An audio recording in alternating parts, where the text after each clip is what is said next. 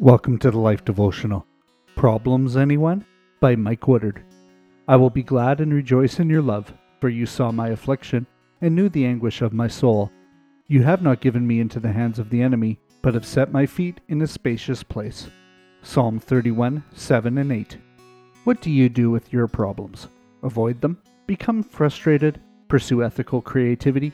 Worry constantly? Here are some examples of problem-solving strategies found in the first book of the Bible.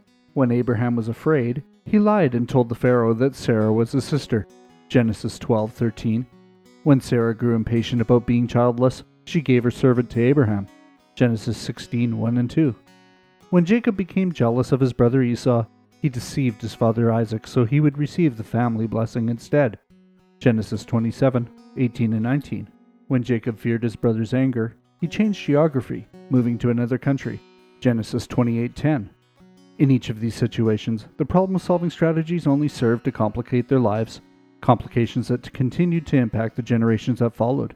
In response, God extended His grace, and His purposes were ultimately accomplished.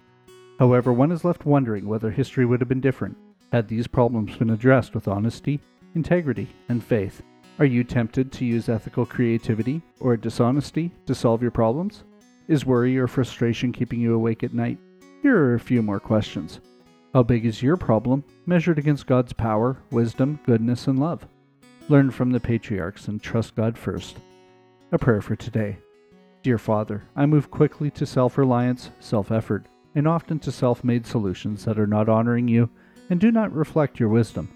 My fear and lack of faith leads to worry and frustration. I confess my unholy self-confidence and place myself afresh in your hands. I know you are far better at problem-solving than me. I place my confidence in you. Amen. Go deeper. What problem have you recently tried to handle by yourself? How did that go for you? What if you had turned to God instead?